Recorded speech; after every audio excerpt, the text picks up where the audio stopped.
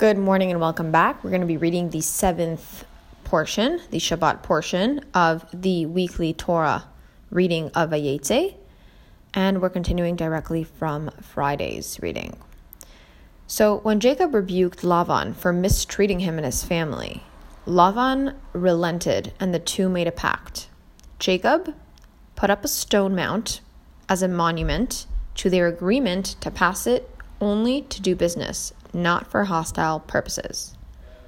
Im ani lo evor elecha et hagal hazeh, ve'im ata lo ta'avor elai et hagal hazeh et hamatzeva azot lera'ah.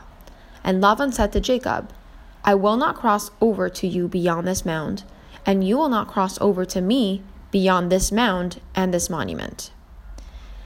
As opposed to a solid wall, a mound is a collection of unconnected stones.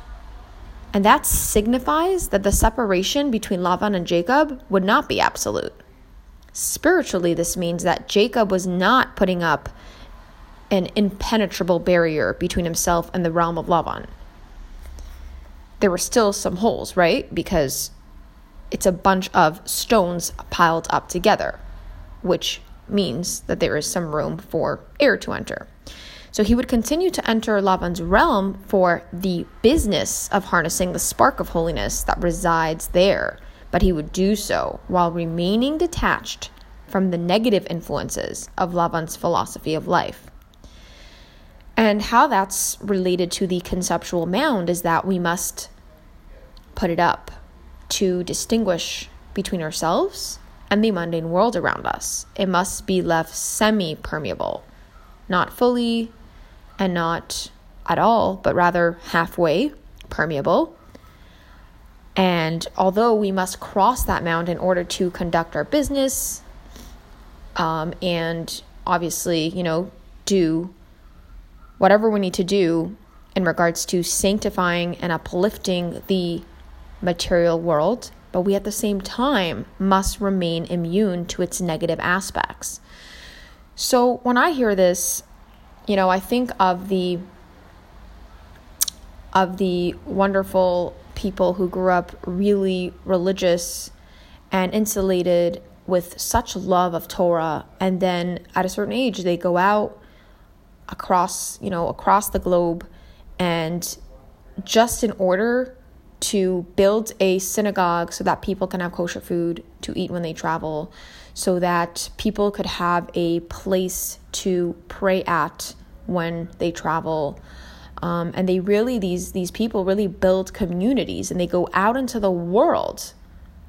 They were completely insulated, and they grew up completely sheltered in the sense that they would just learn the Torah, and then when they get older and they get married and they have children, this is happening today, they go out into the world and they meet all sorts of people just in order to teach them and bring them spiritual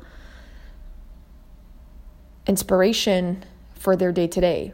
So it's interesting that obviously these people, when they go out into the world, they still have to build a certain boundary for themselves. And this boundary is very much connected to this wall that Jacob built with Lavan. So it's not a solid wall because we don't want to be completely insulated from the rest of the world. No, absolutely not. We're brought here in this world. Everything is a creation of God.